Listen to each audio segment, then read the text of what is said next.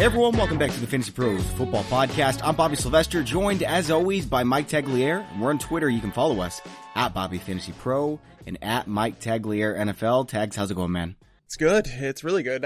I'm guessing that you don't watch Game of Thrones, which I wanted to have a conversation about it today on the show. I don't want to spoil anything for anybody, but I really wanted to talk about it, and unfortunately you don't participate. I mean, I don't really watch TV much except for sports, but I mean, I've read enough on Twitter to probably know everything that's going on. So why don't you just have the conversation with me? No, you might know enough, but it's just, there was so much emotion in this last Sunday's episode that so many people were watching, and then like the Game 7 was on, so people were watching that and then waiting to watch Game of Thrones. And man, like I said, I'm not trying to give spoilers away to anybody, but it was a fantastic episode, and it just feels like it's been a rushed season. Like they're trying to fly through everything too fast, and man, I just wish they'd take their time a little bit more, but there's only one more episode, so. I can't say whether or not I agree, but we'll just let everyone else have the conversation with you. If you have a response to that, hit up Mike on Twitter at Mike Tagliere NFL. Sorry, I don't have anything to say, dude. I'm kind of boring. Yeah, unfortunately. I thought I was a boring person, but then I met Bobby and I realized I'm not as boring as I thought.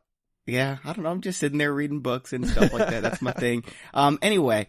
So I have a little bit of disappointing news. You all knew I was going to get a blonde mustache. Well, apparently my skin does not react well to bleach.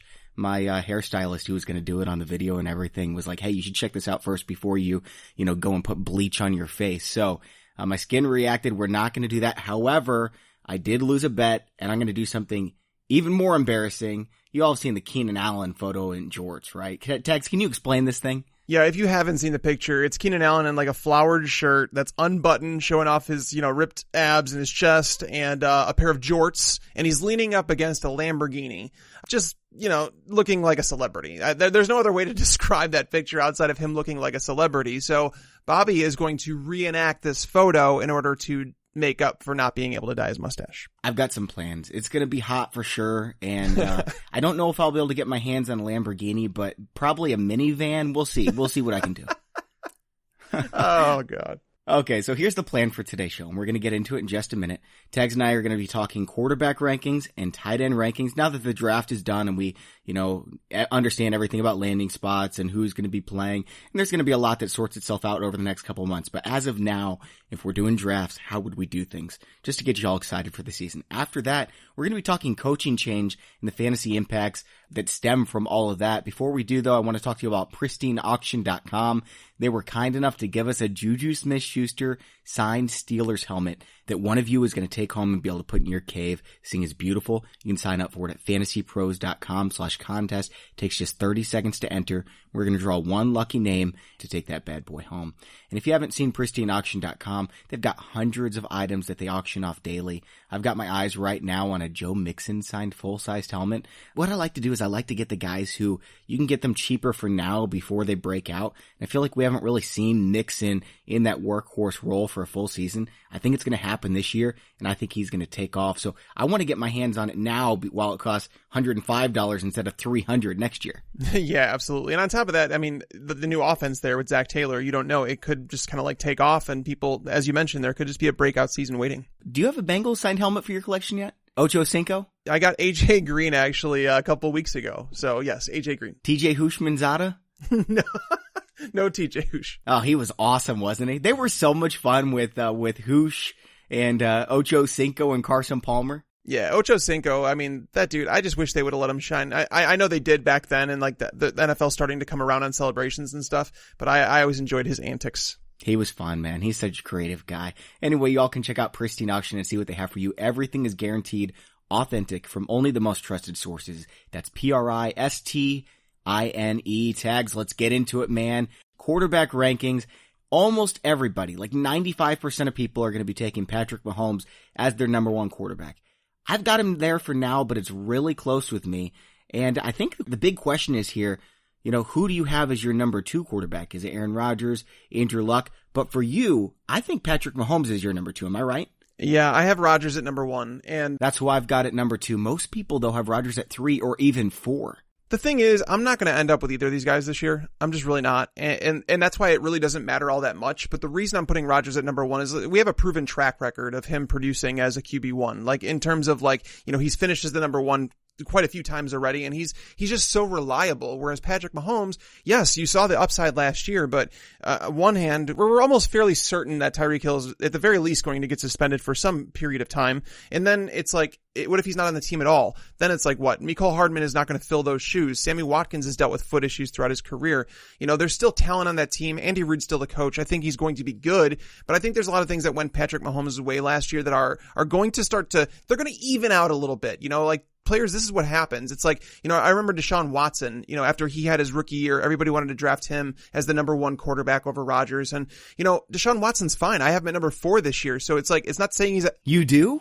Oh man, I've got him number 8, dude. Oh no, it's not saying he's a bad quarterback at all. It's just saying that don't hold them to those expectations that are record-setting numbers. And especially with Mahomes, like, let me warn someone about this. If you're crazy enough to draft Mahomes in like the 3rd round or 2nd round, that's what it's going to take in most public leagues. Understand this. You're not going to want to trade him as the season goes on because, well, obvious reasons. You drafted him there. Understand you love him more than you probably should. Okay. Kansas City, their fantasy schedule in the playoffs, so week 14, they're playing the Patriots, which can really be hit or miss. That game is in New England, but that's fine. But then weeks 15 and 16 against Denver and Vic Fangio's brand new defense. And then at Chicago in week 16 against the Bears, defense that just was dominant last year. And, on top of that, it's going to be December. It's going to be freezing cold. I'd imagine that both teams are going to want to run the ball a little bit more. So I'm just not a big fan of Patrick Mahomes in terms of fantasy wise. Like if he fell to the 5th round, sure.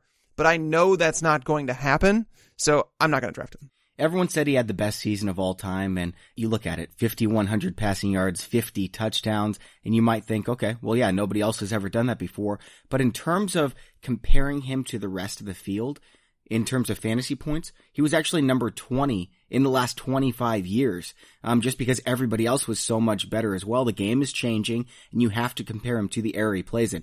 He was absolutely amazing. But to say he's a lock to finish as the QB1, guys, I'm not buying that. I think it's him or Aaron Rodgers neck and neck. Andrew Luck is right up there as well. I wouldn't be surprised at all if Russell Wilson does it. Deshaun Watson, I don't really see as much upside. Like, I love his wide receivers and everything like that, but the offensive line is still a mess.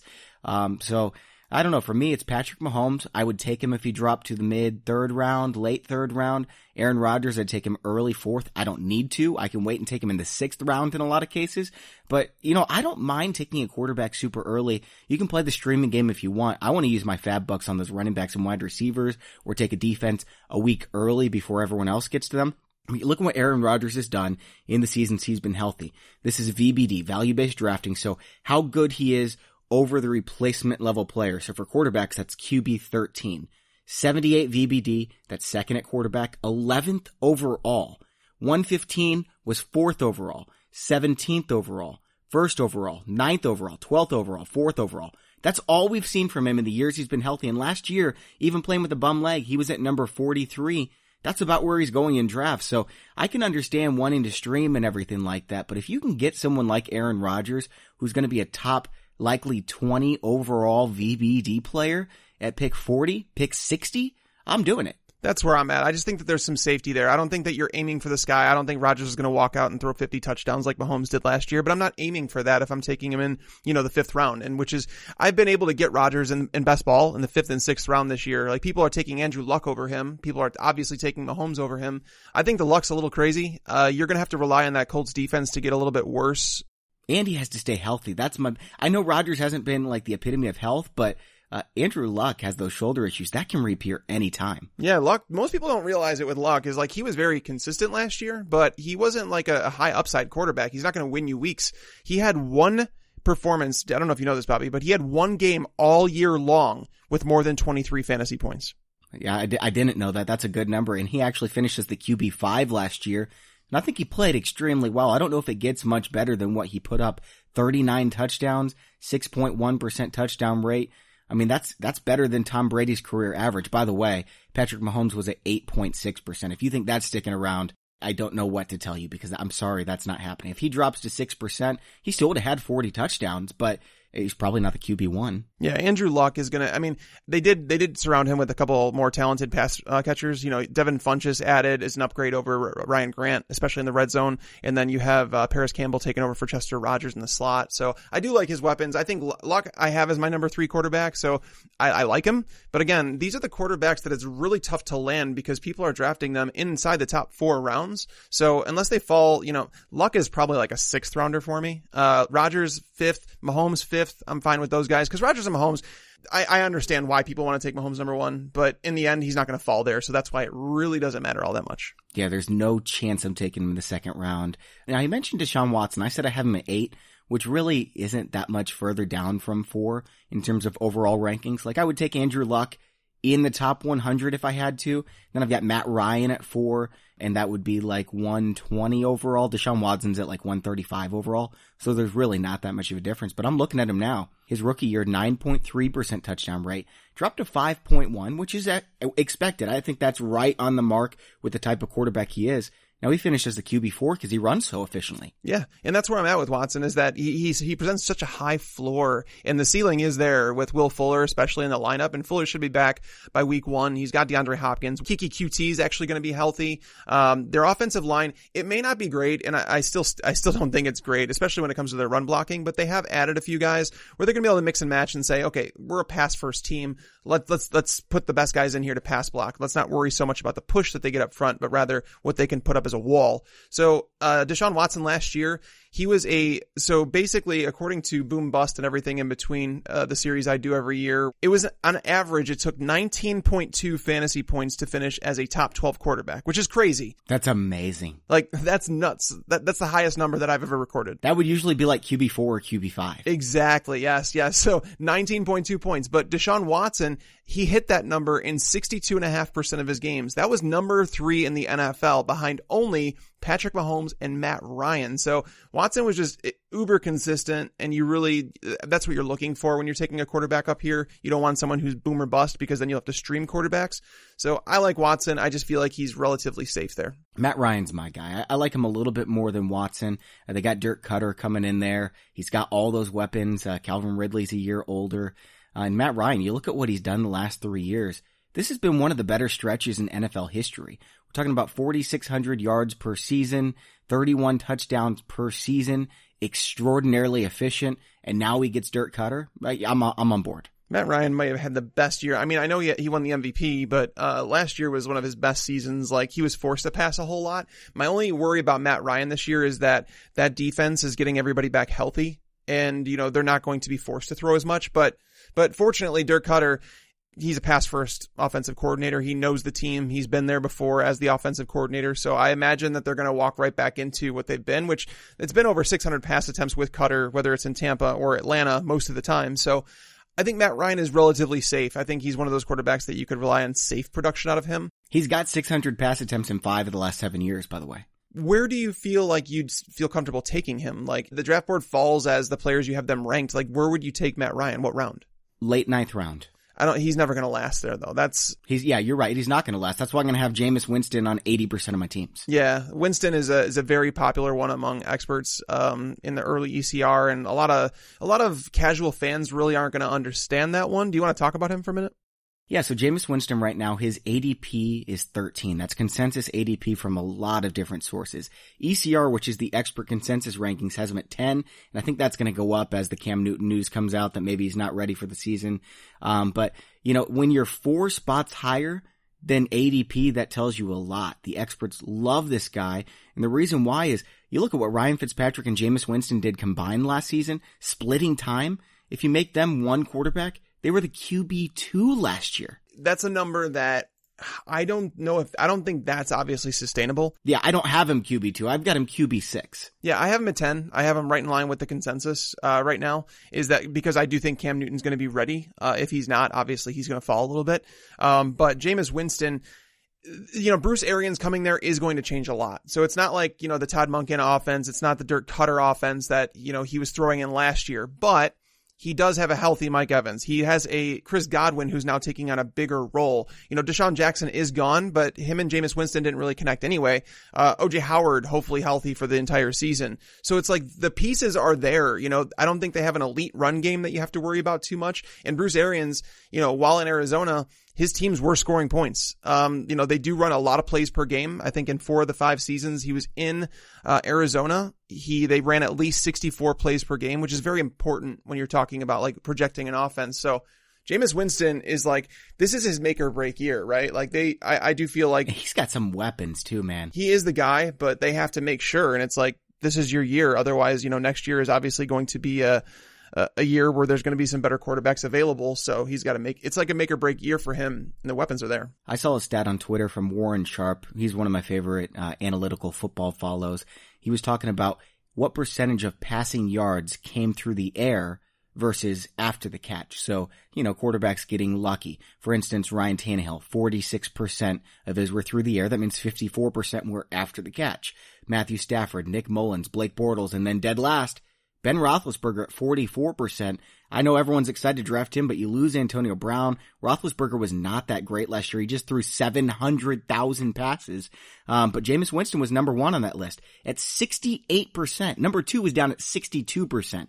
So Jameis Winston's pushing the ball down the field through the air, and he's going to pile up yards again. If he plays a full 16 games, I'd be willing to bet he's over 4,900 passing yards. That's actually a stat that I have in my article, the 175 interesting facts from the 2018 fantasy football season.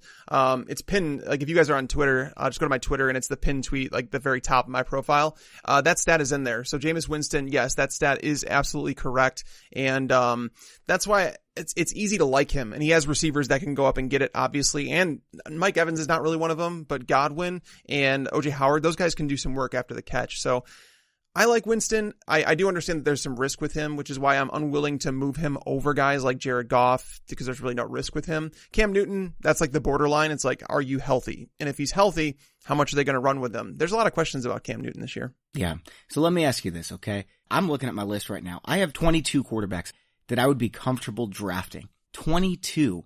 We only need to draft 12. And granted, some leagues you're going to draft more, but because we have that many guys and there's going to be streamers, how many quarterbacks would you actually say, okay, lock them in every single week as opposed to streaming? Like if I have Deshaun Watson, I'm comfortable with streaming. I wouldn't draft him. He's one of those guys that I would actually be comfortable starting every single week. Where does that list end? Jameis Winston's not someone I would want to do that with. I don't think Jared Goff's that guy either. So for me, it's Rodgers, it's Mahomes, it's Luck, Watson. That's it for me. Just those 3. Watson's in that for me for sure. Russell Wilson's right up there in the conversation. Russell Wilson's fallen a little bit, losing Doug Baldwin. That the team is run first. I want to say Baker Mayfield belongs there, but he doesn't. We haven't really seen it on a consistent basis. Matt Ryan, he's someone that you're probably going to want to start every single week. I think Matt Ryan could make that conversation, but again, I'm going to be doing that whole boom bust and everything in between. And just so you know, Bobby, last year, I mentioned that number, 19.2 fantasy points to finish as a top 12 quarterback or better. There were only 11 quarterbacks who hit that mark half the time. Wow. Like that's half the time. Yeah. I mean, that's pretty telling, isn't it? It is. And that's what I'm saying. There's only 2 quarterbacks who hit it over 62.5%. And again, that was Mahomes and Matt Ryan. So it's really ugly and it's really tough to ride those guys week in, week out. And would you be happy going with someone like, like a Lamar Jackson, like a Kyler Murray? I'd be fine with streaming one of them. Yeah. I've got Kyler Murray and Lamar Jackson at 13 and 16. We've got Matt Ryan week 1 at Minnesota. He's not going to be a top 12 quarterback in week 1. I'm not starting him. I don't want to start him there. The next week against Philly at home, I like that. And then he has Indianapolis, Tennessee. It's fine. But Minnesota, you're right. Week 1, that stinks. So are you going to draft a second quarterback? You're just going to put Matt Ryan out there. Yeah, that's what I'm saying. I'm drafting a second quarterback that I can use as a streamer, or I'm just avoiding Matt Ryan and drafting a streamer week 1, then I'll figure out my streamer for week 2. That's another actually case against Aaron Rodgers, is that his schedule, he opens up the season at Chicago, which Chicago's traditionally held him pretty much in check, but he's QB5 in week 1. But the thing is they are running a new offense and the Bears are not really going to have much to prepare for, like to understand what they're going to do under LaFleur. And then week 2, he has Minnesota. And then in the fantasy playoffs in weeks 15 and 16 against Chicago and Minnesota again. Like it's bookended by Chicago and Minnesota. Mm-hmm. That's not great. Yeah. So, I mean, basically you're saying just draft a streamer. Yeah, pretty much. I think it's just easier to do that. And, like there's going to be people telling you like, don't draft 2 quarterbacks.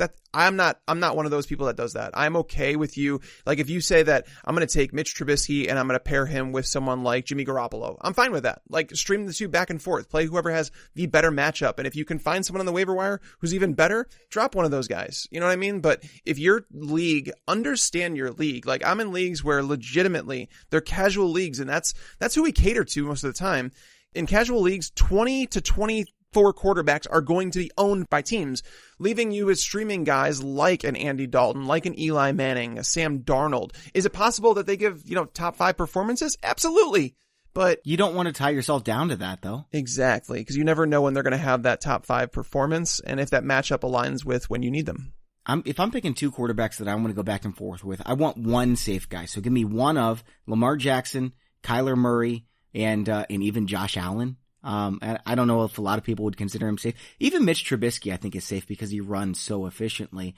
Give me one of those guys and then give me someone like Dak Prescott, Tom Brady, Carson Wentz, even Kirk Cousins, who is matchup dependent. And I'll start him in weeks where he has good matchups. Otherwise, I'll just go with a running quarterback. Yeah, and that's the thing. And I should say to the other side of the spectrum, like where if you're in a league where it's a bunch of guys that know what they're doing, they know the late quarterback strategy, and there's only, let's say that there's 15 quarterbacks drafted in your league. I'm okay just waiting until like the very last few rounds and seeing who I get and playing that matchup. Look at week 1 and say, okay, Jimmy Garoppolo starts the year at Tampa Bay. Then he goes at Cincinnati. Those are 2 phenomenal matchups. So Jimmy Garoppolo, he's currently being drafted, I think, as the 18th quarterback off the board. So he's someone that you could probably steal late in the draft. And then everywhere else in your roster, you should just be stacked. I've got him 14. Like, is everyone expecting he's not going to be the same Jimmy Garoppolo when he comes back? He was on pace for 5,000 yards, and he didn't even know the playbook. I'm not saying he's going to be a QB5 or anything like that because he doesn't run at all, but is he going to be any different? I don't think so. We talked about Ryan Fitzpatrick and Jameis Winston last year. If you were to combine all those 49er quarterbacks, I'm sure you would wind up with top 5 numbers among those guys too, because Nick Mullins had some big weeks, and that's why I think Garoppolo is one of the best dynasty buy lows right now, because I think that he is going to wind up, like, I think after this season, people are going to start putting him back into their top 12 dynasty quarterbacks, because he's not there right now. But yeah, I definitely feel like Garoppolo is being undervalued right now. If I'm going with a week 1 streamer, I'm probably drafting Lamar Jackson, going up against the Miami Dolphins, because they really have nothing on defense. They've got a good secondary, and so Lamar Jackson's going to throw 12, he's going to throw 14 passes and complete 8 of them. But he's going to rush for probably 80 yards because that's what Lamar Jackson does. They're going to be playing from ahead, I would expect, at Miami.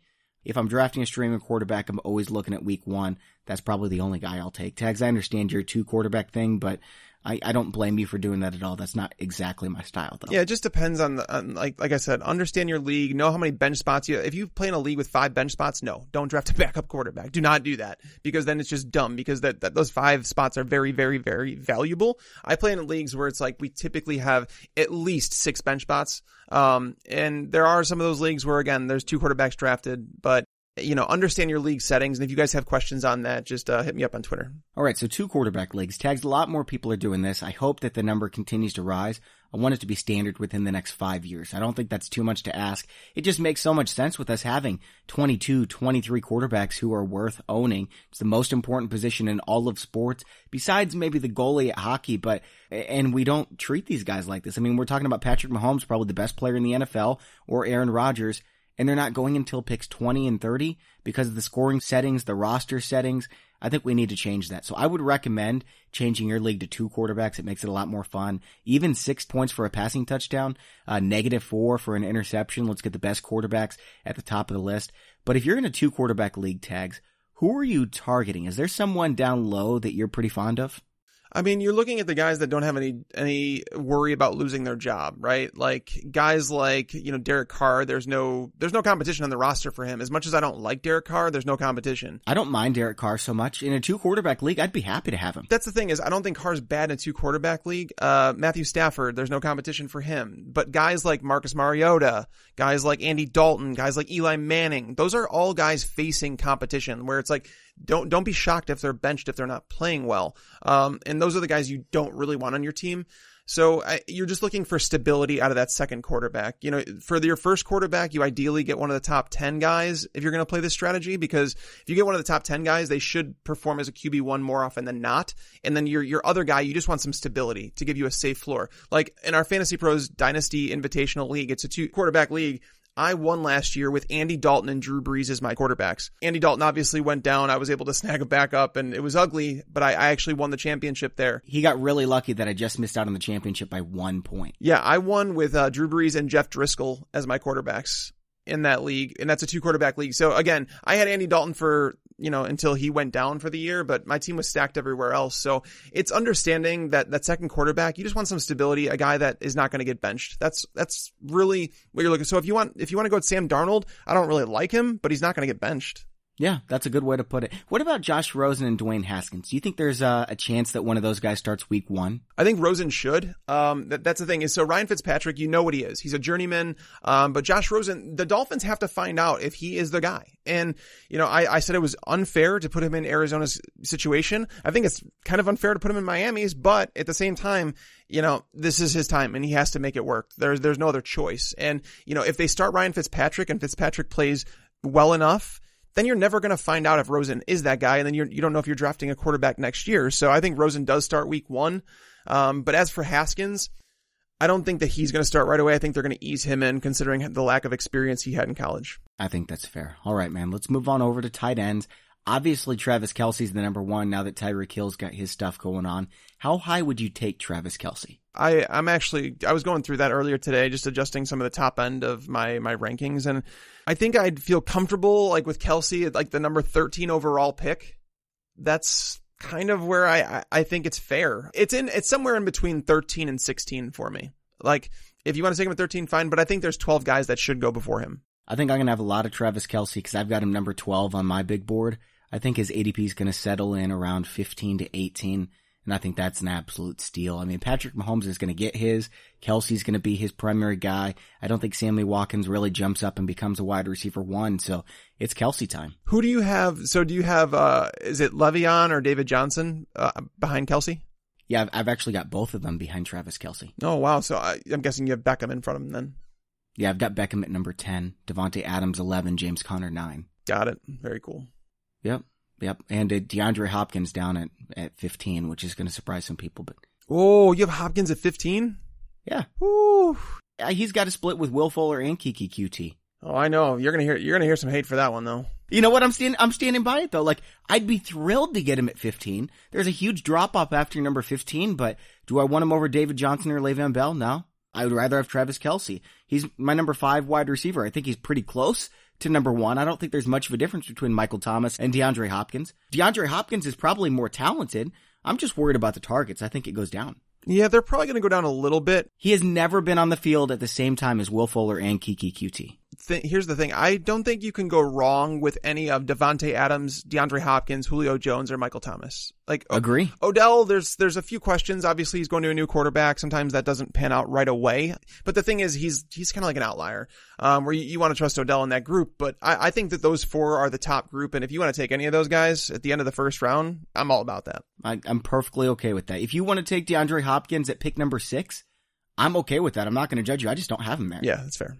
All right, so who do you have number 2 then? Is it Kittle or Ertz? It's Kittle. Me too. Barely, though. I just want to say how impressive his season was. It's just that, setting the record for most yards, like beating out Travis Kelce, knowing that he was playing with Nick Mullins. He didn't play with just Mullins either. He played with Garoppolo. He played with Beathard. So it's insane what he did. While Travis Kelce is catching passes from Patrick Mahomes, George Kittle's catching passes from those guys, setting records, doing a lot after the catch. I happen to think that Jimmy Garoppolo is going to increase his stock. I don't think I don't think he's going to run for 80-yard touchdowns quite often as he did last year, but George Kittle is clearly the big guy there on campus, and Deebo Samuel doesn't change that. Dante Pettis being a full-time player doesn't change that. Tevin Coleman doesn't change that. He's the possession style receiver in that offense, and he's going to be the biggest red zone threat for Jimmy Garoppolo. So, yeah, he's the guy. Yep, I've got Kittle right now. I would take him in the top 20. I've got him at number 19. I've got Zach Ertz at number 23. Yeah, overall, like I said, Kelce, I could see in that 13 to 15 range. Kittle is closer to the 20 range where I'd take him. And then Ertz is a couple picks later, like at 22. All right, so once we get out of the top three, I mean, it drops down big time. I'm really fond of O.J. Howard and Hunter Henry, but I feel like people are going to reach a little bit more than I'm comfortable with.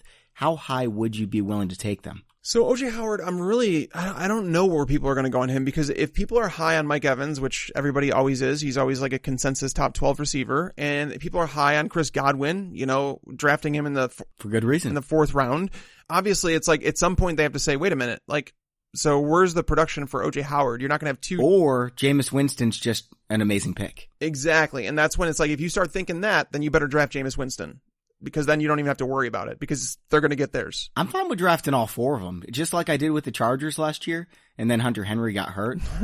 I had so many best ball teams where it was just Phillip Rivers, Keenan Allen, Hunter Henry, and Mike Williams, and that didn't really work out. But I'm going to do the same thing with the Bucs this time, and it is going to work out. It's very possible. I mean, Evan Ingram, I think, belongs in that group too. They don't have the receivers there. Like, he's going to get peppered with targets. Like, when he produced as a top 6 or top 8 fantasy tight end, it's because Odell Beckham and Brandon Marshall got hurt, and he was kind of forced into a lot of targets. So I kind of feel that same way, because I don't think Sterling Shepard is a guy that's going to see, 120 targets on the perimeter. I don't think he fits that role. Golden Tate is who he is. Their wide receiver core is questionable at best. So I think Evan Ingram is going to. What were they thinking? I don't know. I don't know. And it was a wide receiver rich draft, and they didn't take any until I think the 6th round. But Evan Ingram is going to see, 90, 100 targets easy. That's why I have him at number 5. Whereas Hunter Henry, coming off the ACL, it's like, now Mike Williams is there. That's going to take away a little bit of the touchdown potential, because they never had the big touchdown scorer. I still like Hunter Henry, and I think that's the cutoff, is like O.J. Howard, Evan Ingram, Hunter Henry. If you can get one of those top 6 tight ends, that's where I feel comfortable with those guys. I want to remind people this about Hunter Henry. We've seen 115 targets from him thus far in his career. And in those 115 targets, better than Kelsey, better than Ertz, better than Gronk in that same time. That's per target. Now, the issue is, obviously, we don't know what's going to happen when he comes back, but we probably haven't seen the best of Hunter Henry yet. I think he's got a chance to leap all the way up to tight end number 2. I think he's got crazy upside, but his floor concerns me a little bit more. Yeah, it definitely does. And I don't know how people are viewing him yet. I can't wait to see ADP, because right now the ADP right now, he's tight end 7 behind O.J. Howard, obviously. Eric Ebron at number 5. I don't even know if he's the starter. And then Evan Ingram at 6. Hunter Henry 7. Yeah, I don't understand that one. I mean, but the thing is, that's what's really telling, is that this is the time of the year where it's diehards that are influencing the ADP. Whereas once we get closer into August, we're going to see more of the casuals, doing those mock drafts and doing those. And I think that Hunter Henry might even be lower. I think people are going to be higher on David Njoku. Eric Ebron's going to stay up there. That's going to happen. I won't draft him over Hunter Henry. Eric Ebron just got a lot more competition for targets this year. Jack Doyle is going to be coming back healthy. They did get Devin Funchess, who's an awesome red zone presence. He's a big body. And then adding Paris Campbell is just going to eat up some of those targets over the middle. Nyheim Hines in his 2nd year. Marlon Mack is healthy. There's a lot of questions about Ebron, whereas if he doesn't score touchdowns, you're in real trouble with him. So for me, that's why I said I want one of the top 6 tight ends if I can help it. Ebron's part of that next group, though. Yeah, I want one of the top 5, because I get the Ingram love, but he just hasn't been especially efficient, and I'm worried that they are going to give a lot of targets to Golden Tate and Sterling Shepard. I would also put David Njoku in this tier, like you mentioned. Jared Cook at the end of this tier. His ADP right now is 10. ECR is 7. Anyone else that you would sprinkle into this tier? Yes, I'm going to let it be known that Vance McDonald should absolutely be in this tier. Ooh, all right. Yes, Vance McDonald is a little too risky for me. I'll believe it when I see it. I love the talent. I like the upside, but I don't feel like he's safe. The issue with him has always been health. He hasn't been able to stay healthy, but with the Steelers not selecting a tight end, high in the draft, it kind of tells us that they're moving forward with Vance McDonald. And last year, even though he missed a game, and Antonio Brown was on the roster, Vance McDonald finishes the number 10 tight end. Okay. Vance McDonald, most people don't know this. Vance McDonald scored more fantasy points than Rob Gronkowski. He scored more fantasy points than Evan Ingram. O.J. Howard, now granted, those guys missed a couple games, No, he did not. Are you serious? He did. He had 610 yards, 4 touchdowns on 50 receptions. So Vance McDonald, when you look at it and you say Jesse James is gone, Antonio Brown's gone, that's over 200 targets for the taking. And it's not like Juju. Well, they're not going to throw 675 times this year. No, they're not. But Juju Smith-Schuster's he's not going to see an increase in targets. Like, he already saw 160 something. Like, he's already up there. And it's like James Washington. Yeah, he's going to get a bump, but I don't see that much. Dante Moncrief. Again, someone who's going to take up some targets. I think Vance McDonald has legit upside. And if he's healthy, he can contend for a top 6 tight end spot. Right now I have him at number 9.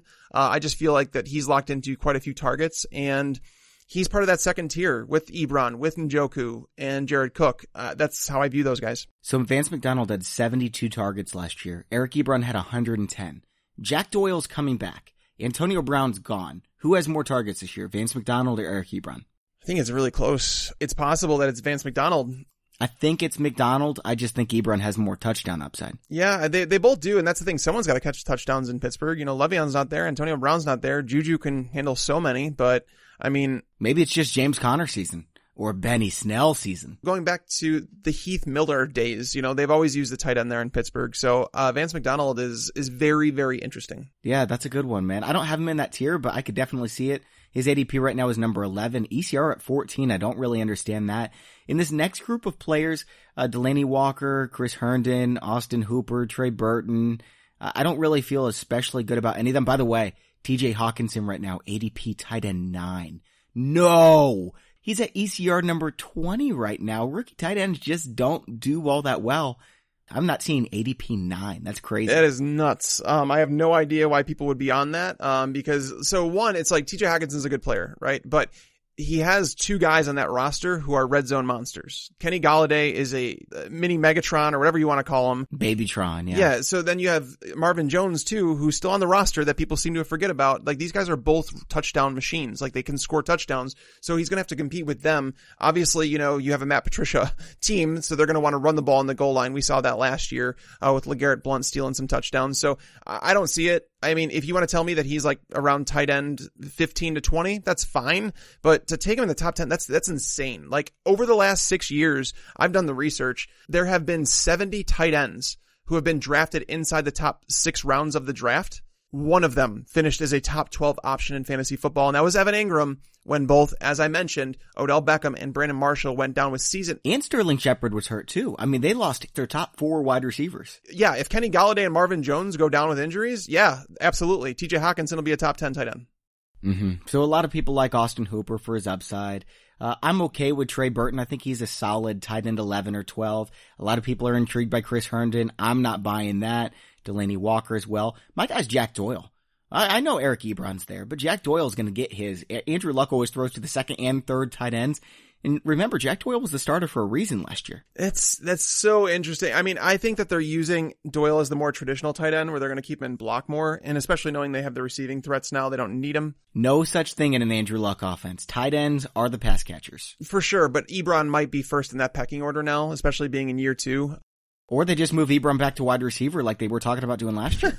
Yeah, the one I don't understand that you mentioned was Chris Herndon. I don't know why people want to draft him. His ECR right now is 11. ADP has him at 16, which I think is about right. I've got him at 17. I have him at 20. I don't want him. Okay. Yeah, me either. I don't want him. I would rather have... I'd rather have Jordan Reed, Greg Olsen even. I would rather have TJ Hawkinson. Yeah. I'm being serious. And maybe even Mike Gesicki, just because you don't know what you're going to get. There's a chance he could be a stud this year. They don't have anyone to catch passes in Miami. Devontae Parker. But yeah, you're right. But Gesicki. But when that's what we're talking about, I'm okay with taking a lottery ticket on their tight end. I think that what we should highlight here is that if you don't get one of these, top 9 or 10 tight ends, you're screwed. You're streaming anyways. So it's don't draft Chris Herndon. Don't do it. In week 1, he goes up against Buffalo, who was legit one of the top 4 teams against tight ends last year. So don't do it. Don't draft Chris Herndon. You're going to be disappointed. Don't do it. I would be willing to bet that Dallas Goedert finishes with more fantasy points this year than Chris Herndon. And Dallas Goedert's not even the starter. I wouldn't draft Goedert over him, but it wouldn't surprise me that happened. Did he do it last year? Goedert had a lot of touchdowns, man. He only scored 4 touchdowns. I thought he scored more than that. But no, Herndon finished the tight end 15. Goedert was at 20. But yeah, Philly adding Deshaun Jackson to that offense, I think it takes away a little bit from the receivers. They added Miles Sanders, who's a better pass catching running back than like a Josh Adams. So there's some things that'll pull targets in different ways than Goddard, but I don't like either of those guys. I'm always drafting these high upside backup running backs. 2 years ago it was Kareem Hunt. Last year it was Justin Jackson, and we talked about drafting Alvin Kamara as well. A lot of those have hit. A lot of them not so much. James Conner was the guy last year that we drafted in every single league. So we had a lot of shares of James Conner and Kareem Hunt that really paid off. This year I'm going to be doing that as well, but I'm also drafting Dallas Goedert, because if anything happens to Zach Ertz, Dallas Goedert is immediately a top 5 fantasy tight end. I think I'd rather just pay on the waiver wire when he does come there. Like if you're doing a free agent acquisition by budget, you better pay $100 fab bucks, because that's what I'm spending. If you don't spend anything all year, but he would definitely walk in like that 100%. Like Goddard would walk into being a top 3 tight end. Yeah, it's like when Trey Burton was there and Zach Ertz went down. I mean, Trey Burton's he's good, but he was immediately amazing. Are we forgetting about Delaney Walker? Do people just not like him? I thought about talking about him, but I don't really see a point. I just don't understand why people dislike him. The guy had just up until last year when he got hurt, it's the guy continually finishes a top 12 tight end. And he's just consistent. You don't think that you're going to get a Zach Ertz, George Kittle type performance, but consistency. I mean, Greg Olsen was consistent too until last year, and then he came back from injury. No, that was until McCaffrey arrived. But I mean, who's going to take away targets from Delaney Walker? I don't know. I feel like he's someone that could be undervalued. Tennessee has a lot of weird guys that they love, and none of them are really all that good. Corey Davis is really good. AJ Brown's going to get his as well, but they brought in Adam Humphries, and they've got all these, they're loaded with depth, but not very good depth. They've got a lot of guys who I think are going to split the targets. I think they should be better. They should be better than they are, but Marcus Mariota has dragged them down. Yeah, and I'm saying all this, Tennessee is almost certainly going to make the playoffs. It's just what they do. They've got a good team. They are so even across, their entire depth chart, but just in terms of fantasy appeal, not really seeing it. Yeah, they're a weird team. All right. Any other names at tight end you want to talk about? I know some people are high on Mark Andrews in Baltimore. What about for best ball leagues? Anyone you're targeting as your number 2 or number 3 tight end? I mean, in best ball leagues, you're looking for a guy that has touchdown upside. I think Trey Burton is a guy that I would target in best ball leagues. I want Gerald Everett. Jimmy Graham in best ball leagues, because it's his second year with Aaron Rodgers. I didn't want anything to do with Jimmy Graham last year. People laughed when I said that he wasn't a top 10 tight end for me. But it's his second year. There's going to be some more trust acquired, provided that Graham can move. Jack Doyle would be a good best ball target, actually. Yeah, I think so as well. Is Cameron Brate going to be back with Tampa? I don't know. I didn't really take a close look at his contract, but I mean, it seems like he's going to be, but. Cause Jameis Winston loves Cameron Brate so much. I think he just likes tight ends a lot. Yeah, I think you're right. I think he likes everybody because he's just really good, including the defense, because he throws a lot of interceptions too, but.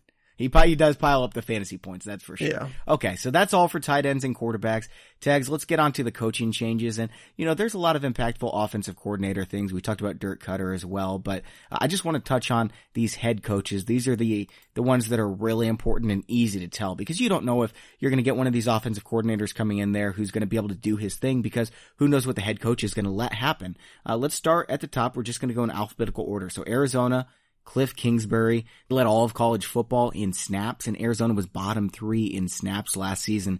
So I think this helps David Johnson a ton. Yeah. Kingsbury is going to bring this whole air raid offense that hasn't really worked in the NFL before, that people have tried it, but it didn't really work. And, now it's the NFL's now it's ready for it, and it's possible. I just think it's very telling that I've been waiting for the option all this time, and the NFL's never got ready for the option. So I'm always skeptical about these new things. I don't believe in the option. I think that the air raid offense, I would give that more hope than the option. Oh, sure. Yeah. But to me, what's telling is that Kingsbury wasn't even a winning coach in college. That's a problem to me. I understand the defense wasn't good. I do get that, but how do you win with a bad defense? A really friggin' good offense. And I mean, I have my questions about Kingsbury, but he threw the ball on 65% of his plays at Texas Tech. So there were only 2 teams in the NFL who threw the ball more than that in 2018. So they are going to run a lot of 4 wide receiver sets, 3 wide receiver sets with a tight end. Trent Sherfield, baby. Got to mention his name every once in a while. I don't think he's ever going to see the field again.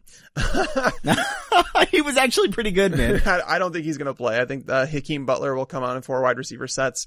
Kingsbury, My concern is that he's trying to fit players into his scheme rather than building around the players. And, Kyler Murray is better for an offense that has a bad offensive line and has, very limited help at wide receiver. He can buy time. Like, that's the thing, is that he should be able to do. But that's the thing, is like, do you draft a quarterback to patch your offensive line, or do you buy an offensive lineman to make life easier on your quarterback? So I just feel like they overlooked their offensive line, which is going to be a problem. But the increase in plays, the increase in throwing the football, that's good things for all skill position players in Arizona. All right, man, the next coach we have is Zach Taylor. You already alluded to him a little bit earlier, and he is a disciple of Sean McVay. So, what do you think about that? There's not much to say about Zach Taylor right now, and I think it goes back to... We don't know enough. Yeah, like Matt LaFleur. People wanted to talk about, he's a great OC because, he was the offensive coordinator for the Rams. No, he wasn't. Like, he was never the offensive coordinator for the Rams. That was always Sean McVay. So let's stop pretending what we know about Zach Taylor. I was like, dude, what are you talking about? Yes, he was, but you're right. Okay, I see what you're saying. That's the thing, is like, I love it when people tell me that.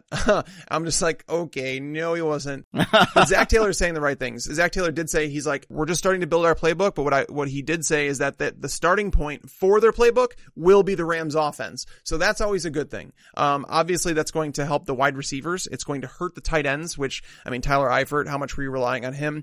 But does that mean John Ross is now like the Brandon Cooks of that offense? It doesn't matter. You can't be the Brandon Cooks if you catch 40% of the passes thrown your way. Well, when they're not catchable, you can't catch them.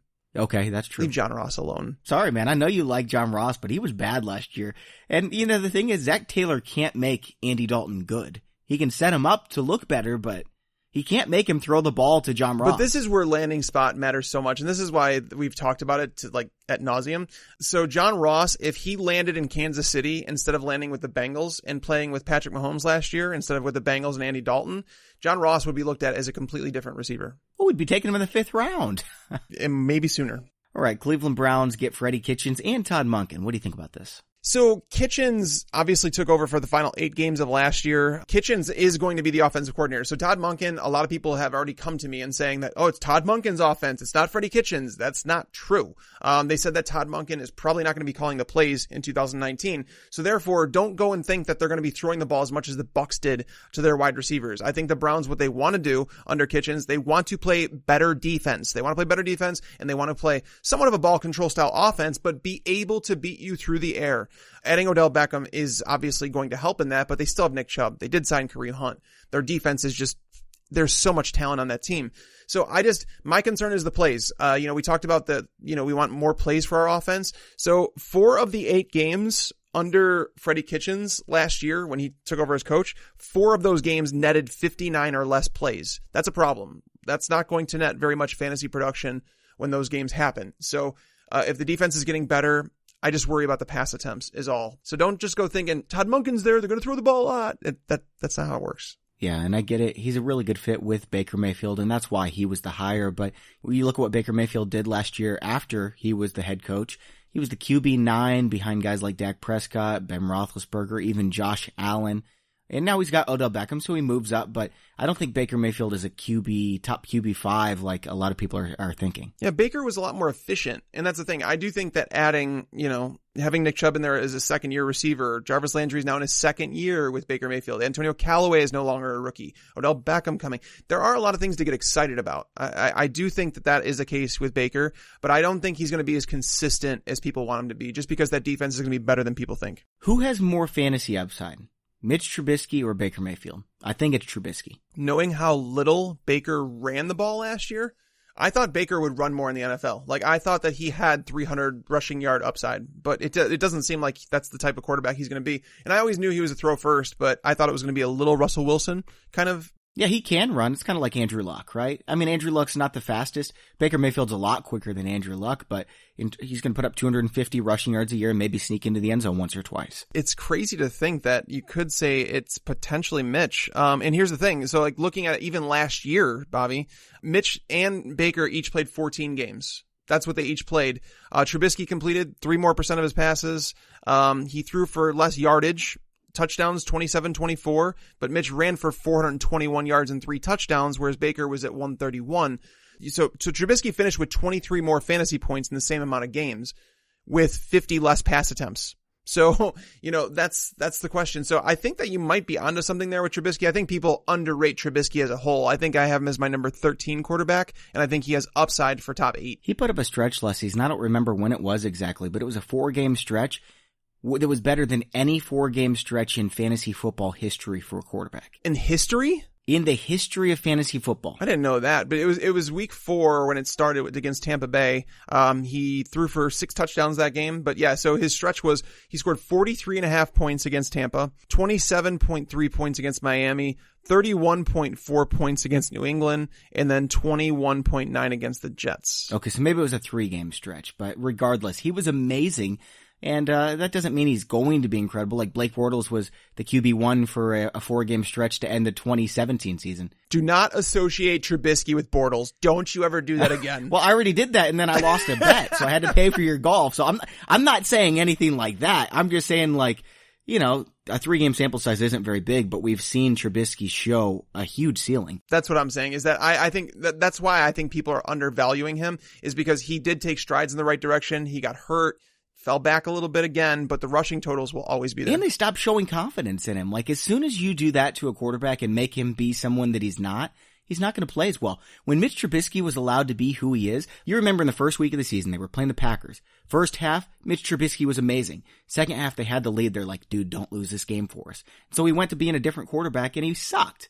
You have to let Trubisky be who he is, and if they do that, he's got top 5 QB upside. I agree with you, and I've told people that I think that, like, when people talk about Cam Newton, like how dominant he is as a fantasy player, it's like Trubisky could be like a Cam Newton light when it comes to his legs, and then like offer more as a passer, because he's a better passer than Cam Newton has ever been. And yes, I said that on a podcast. Write it down. Tell me I'm wrong. People are going to fight us for this. Actually, you know what? People are going to fight you for this, because if you guys have something to say about this, you can send it to Mike on Twitter at Mike Taglier NFL. I don't want to hear about it. He's the Bears fan here.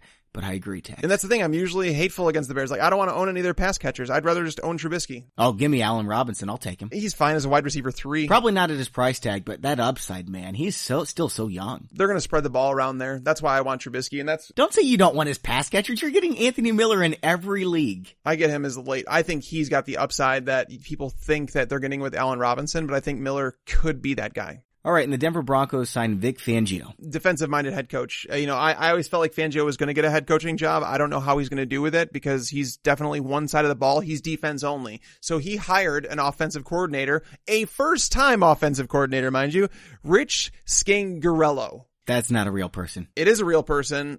He was an assistant under Kyle Shanahan. That's really all we know. So I don't know if it was the greatest hire. So Joe Flacco QB1, that's what you're saying? No, downgrade, seriously. The Broncos are not going to pass the ball very much this year. Look for they're actually going to run the ball quite a bit, and their schedule is not terrible. So Phillip Lindsay and Royce Freeman, those two should combine for a lot of rushing yards. I like that. All right. Green Bay Packers get Matt LaFleur. You already mentioned this a little bit, how, we don't really actually know who he is. Here's my case on LaFleur, okay? People made the case that he succeeded under the Rams. He struggled in Tennessee, and he said that, and people say, this is what people say about LaFleur. They go, anyone would have struggled with that personnel in Tennessee. Wait a minute.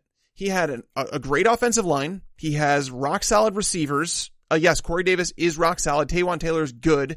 And obviously they're adding more players now, but rock solid running back duo with Derrick Henry and Deion Lewis. What am I missing here? Oh, that's right. Marcus Mariota. But Marcus Mariota flashed early in his career, and LaFleur couldn't do anything to bring that player back out. Tell me all you want about the... Yeah, but we're not talking about Marcus Mariota. We're talking about the greatest quarterback in the history of the NFL.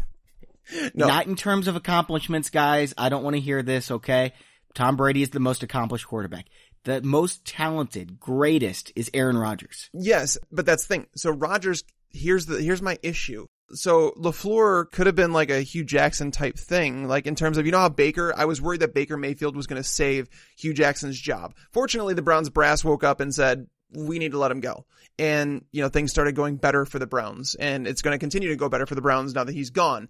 But Aaron Rodgers is good enough to carry Mike McCarthy for as long as he did. All they need is Matt LaFleur to not be Mike McCarthy. They need him to not be bad. But 25th in yards, 27th in points, that's not going to do it. You're not going to win by running the ball the way that Tennessee did at the end of the year. So I really wanted them to hire Pat Fitzgerald from Northwestern. I think that would have been a great fit with Rodgers. I would have preferred to see, I mean, I don't know if Josh McDaniels is just, I think he might be one of those guys that's like a better as a coordinator than he is as a head coach, but I don't want to write off LaFleur. I want to see him get another chance. I don't want to write off LaFleur yet. I'm not going to sit here and tell you he absolutely sucks, but what I do want to say is that stop making excuses for the guy. Like, don't make excuses for him. I just want to see that offense flourish, and I just felt like it was a weird hire. I just felt like he didn't deserve a head coaching job yet. You know who I really wanted to see, and I think this is true of anybody who knows Mike Leach?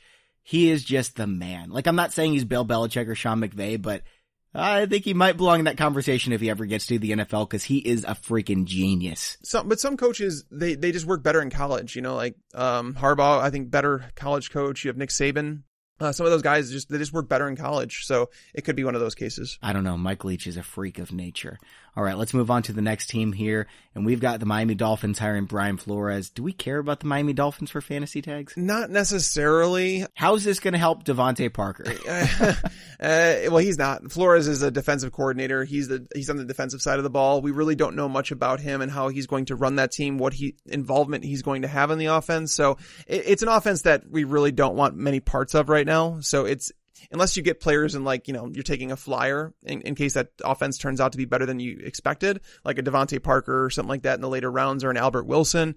That's really it. Albert Wilson's just a GPP play. You don't want him in redraft leagues because 14 out of the 16 weeks he's going to do nothing, and then 2 times he's going to break a touchdown. Yeah, but Flores could turn out to be like the next Bill Belichick, where it's just like he's a defensive-minded coach, but he has his team very well prepared. We don't know. He's a disciple of Belichick, but we'll see how that goes. But first-time head coach, defensive-minded one at that, so he doesn't do anything for offensive players. By the way, while we're on the Dolphins, because I don't think we're going to talk about them for the next 2 months, probably. Davis said something on the show that I meant to respond to, but we kind of ran out of time with the picks that we were making. He thinks Kalen Ballage might be the starting running back in Miami. I don't think that's happening. Kalen Ballage is not a good running back. I don't think Kalen Ballage is. He is an extraordinary athlete. Yeah. But that doesn't really mean he's a good running back. Kenyon Drake is far superior as a running back, so unless he gets hurt, I don't see it. Yeah. All right. New York Jets sign Adam Gase, and I know you've got big opinions about him. Ew. That's my opinion. So outside of being with Peyton Manning for the first 2 years of his career, Adam Gase has not. That helps. Oh, yeah. Well, I mean, it's Peyton Manning. But outside of that, when Peyton Manning is basically the offensive coordinator, let's be real about this. Gase has not produced a top 16 scoring offense since Manning. In fact, none of his 4 other teams produced top 20 yardage as an offense. As a head coach in Miami, his teams averaged 57.4, 62.2, and then just a league low 54.9 plays per game in 2018. Adam Gase holds grudges. He's not a good head coach. He's a terrible head coach, as a matter of fact.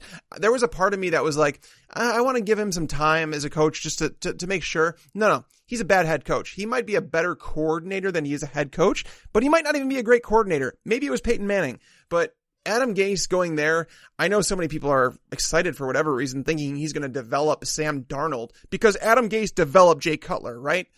Stop. Adam Gase is not a good hire for the Jets, and I feel bad for the Jet fans because they do have some talent on that team. The defense is getting better, but Gase is just the type of head coach. Like I said, the holding grudges thing, stop. Like, he's that guy, and now that Le'Veon Bell's there, it's like he better learn to deal with that because otherwise those two are going to clash. And I just don't think it's a sexy offense that you want to have players a part of. Tags, I just figured I should be silent on that one since you clearly have big opinions on Adam Gase. Let's move on to the last new head coach. It's Bruce Arians with the Tampa Bay Bucks, and I don't understand why Arizona ever got rid of him. He was the best thing that ever happened to their organization. Yeah, Arians, I'm happy to see him back in the NFL. He's a top 5 coach in the NFL, right? I don't think I'd say he's top 5, but who would you put up there? Let's do that right now. So Belichick, McVay, Sean Payton. Doug Peterson's definitely up there. I like Matt Nagy a lot. I really do. And the thing is, I'm sounding like a Bears homer because I've said I've liked Trubisky and Matt Nagy, but I really do like Nagy. You loved Matt Nagy before the Bears signed him. Yes, that was the coach. It was a good fit. Yeah. I think I'd put Arians in the conversation for number 5, but yeah, that top 4 is pretty solidified. Yeah, McVay, Belichick, Carroll is a better coach than people give him credit for. Yeah, that's true. He had a garbage roster last year, and they were pretty good. Yeah, I mean, there's some good coaches. Andy Reid, but, I got into that argument with a friend the other day talking about Andy Reid, and they're like, he hasn't even won a Super Bowl. I'm like, yeah, that's true, but at the same time, he's still a great head coach. Yeah, he definitely is. All right, so maybe Arians isn't top 5, but I like him a lot. What do you think about the fantasy fit? I think it's good. I mean, obviously, Carson Palmer wasn't a world beater before he had Bruce Arians, and he became a better quarterback under Arians. In his last 9 years as a coach, Bruce Arians has produced 7 top 15 offenses in yardage, including 4 of them in the top 10. The plays per game while with the Cardinals were consistently in between 64 and 68 plays per game. That's really good. And it didn't take time because the first year in Arizona, 65 plays per game. His wide receivers were targeted at least 60% of the time in every season with the Cardinals.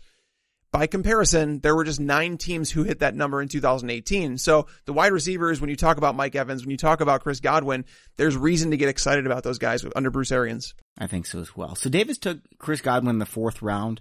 I don't think you need to do that. Are you going to have shares of Chris Godwin? I mean, I love him, but I don't think you're going to let me pick him as my guy to bet against you. I will in casual leagues for sure, because Godwin's not going to be valued nearly as much. I'm talking about our big bet where last year I won by picking Christian McCaffrey over. I don't even remember who your guy was. It doesn't really matter. Oh, you want Godwin in this one and you want me to pick someone? Well, no, I'm saying you're not going to let me pick Chris Godwin because I think you trust him enough. You didn't really love the Christian McCaffrey. You were okay with him, but not as high as I was. Yeah, for sure. I viewed Chris Godwin like a Pierre Garçon, and Pierre Garçon earlier in his career was a well-rounded wide receiver who could kind of do it all. I view Godwin as that guy. Maybe with a slightly bigger ceiling than Pierre Garçon. But I think Mike Williams is a player that I would put in that category where it's like one of those two guys could both, easily be top 15 wide receivers this year. But again, Chris Godwin's concern is that he's got to deal with Mike Evans. I think we all know where this is going, by the way. I'm probably going to be going with Chris Carson, and you're going to bet someone against Chris Carson. So we're going to need to figure out who that is. We've got like 3 months to decide, though. That's a good one. Yeah, it probably is going to be Carson because you are all over him. Yeah, why not, dude? He's the greatest. You can pick Saquon Barkley if you want. I don't care. I'll take Marlon Mack. You take Chris Carson. Well, I like Marlon Mack too. You can't just, no. You can't take all the guys. Yeah, that's true. I can't. All right, man. That's all for today's show. That was fun. It was just a different show where we got to talk about some different things and talk about some of the coaching changes. And, we'll be talking about those as we go through the episodes, but this was a good primer to those who have been away from the NFL for a little bit. We have a really fun show coming up, by the way, and I think some of you may know that this is coming up because you follow us on Twitter at Fantasy Pros. We're doing a Family Feud type of thing called Fantasy Feud, so keep your eye out for that. It's also going to be in the YouTube channel at youtube.com/fantasypros. Thanks to the sponsor of today's show, pristineauction.com, and make sure to sign up for that signed Juju Smith-Schuster helmet that we're going to be giving away at fantasypros.com/contest. It takes about 30 seconds to enter. Again, that's fantasypros.com/contest. For Mike Tagliere, I'm Bobby Sylvester. Thanks for listening and enjoy your football. I just wanted you to watch me dissolve.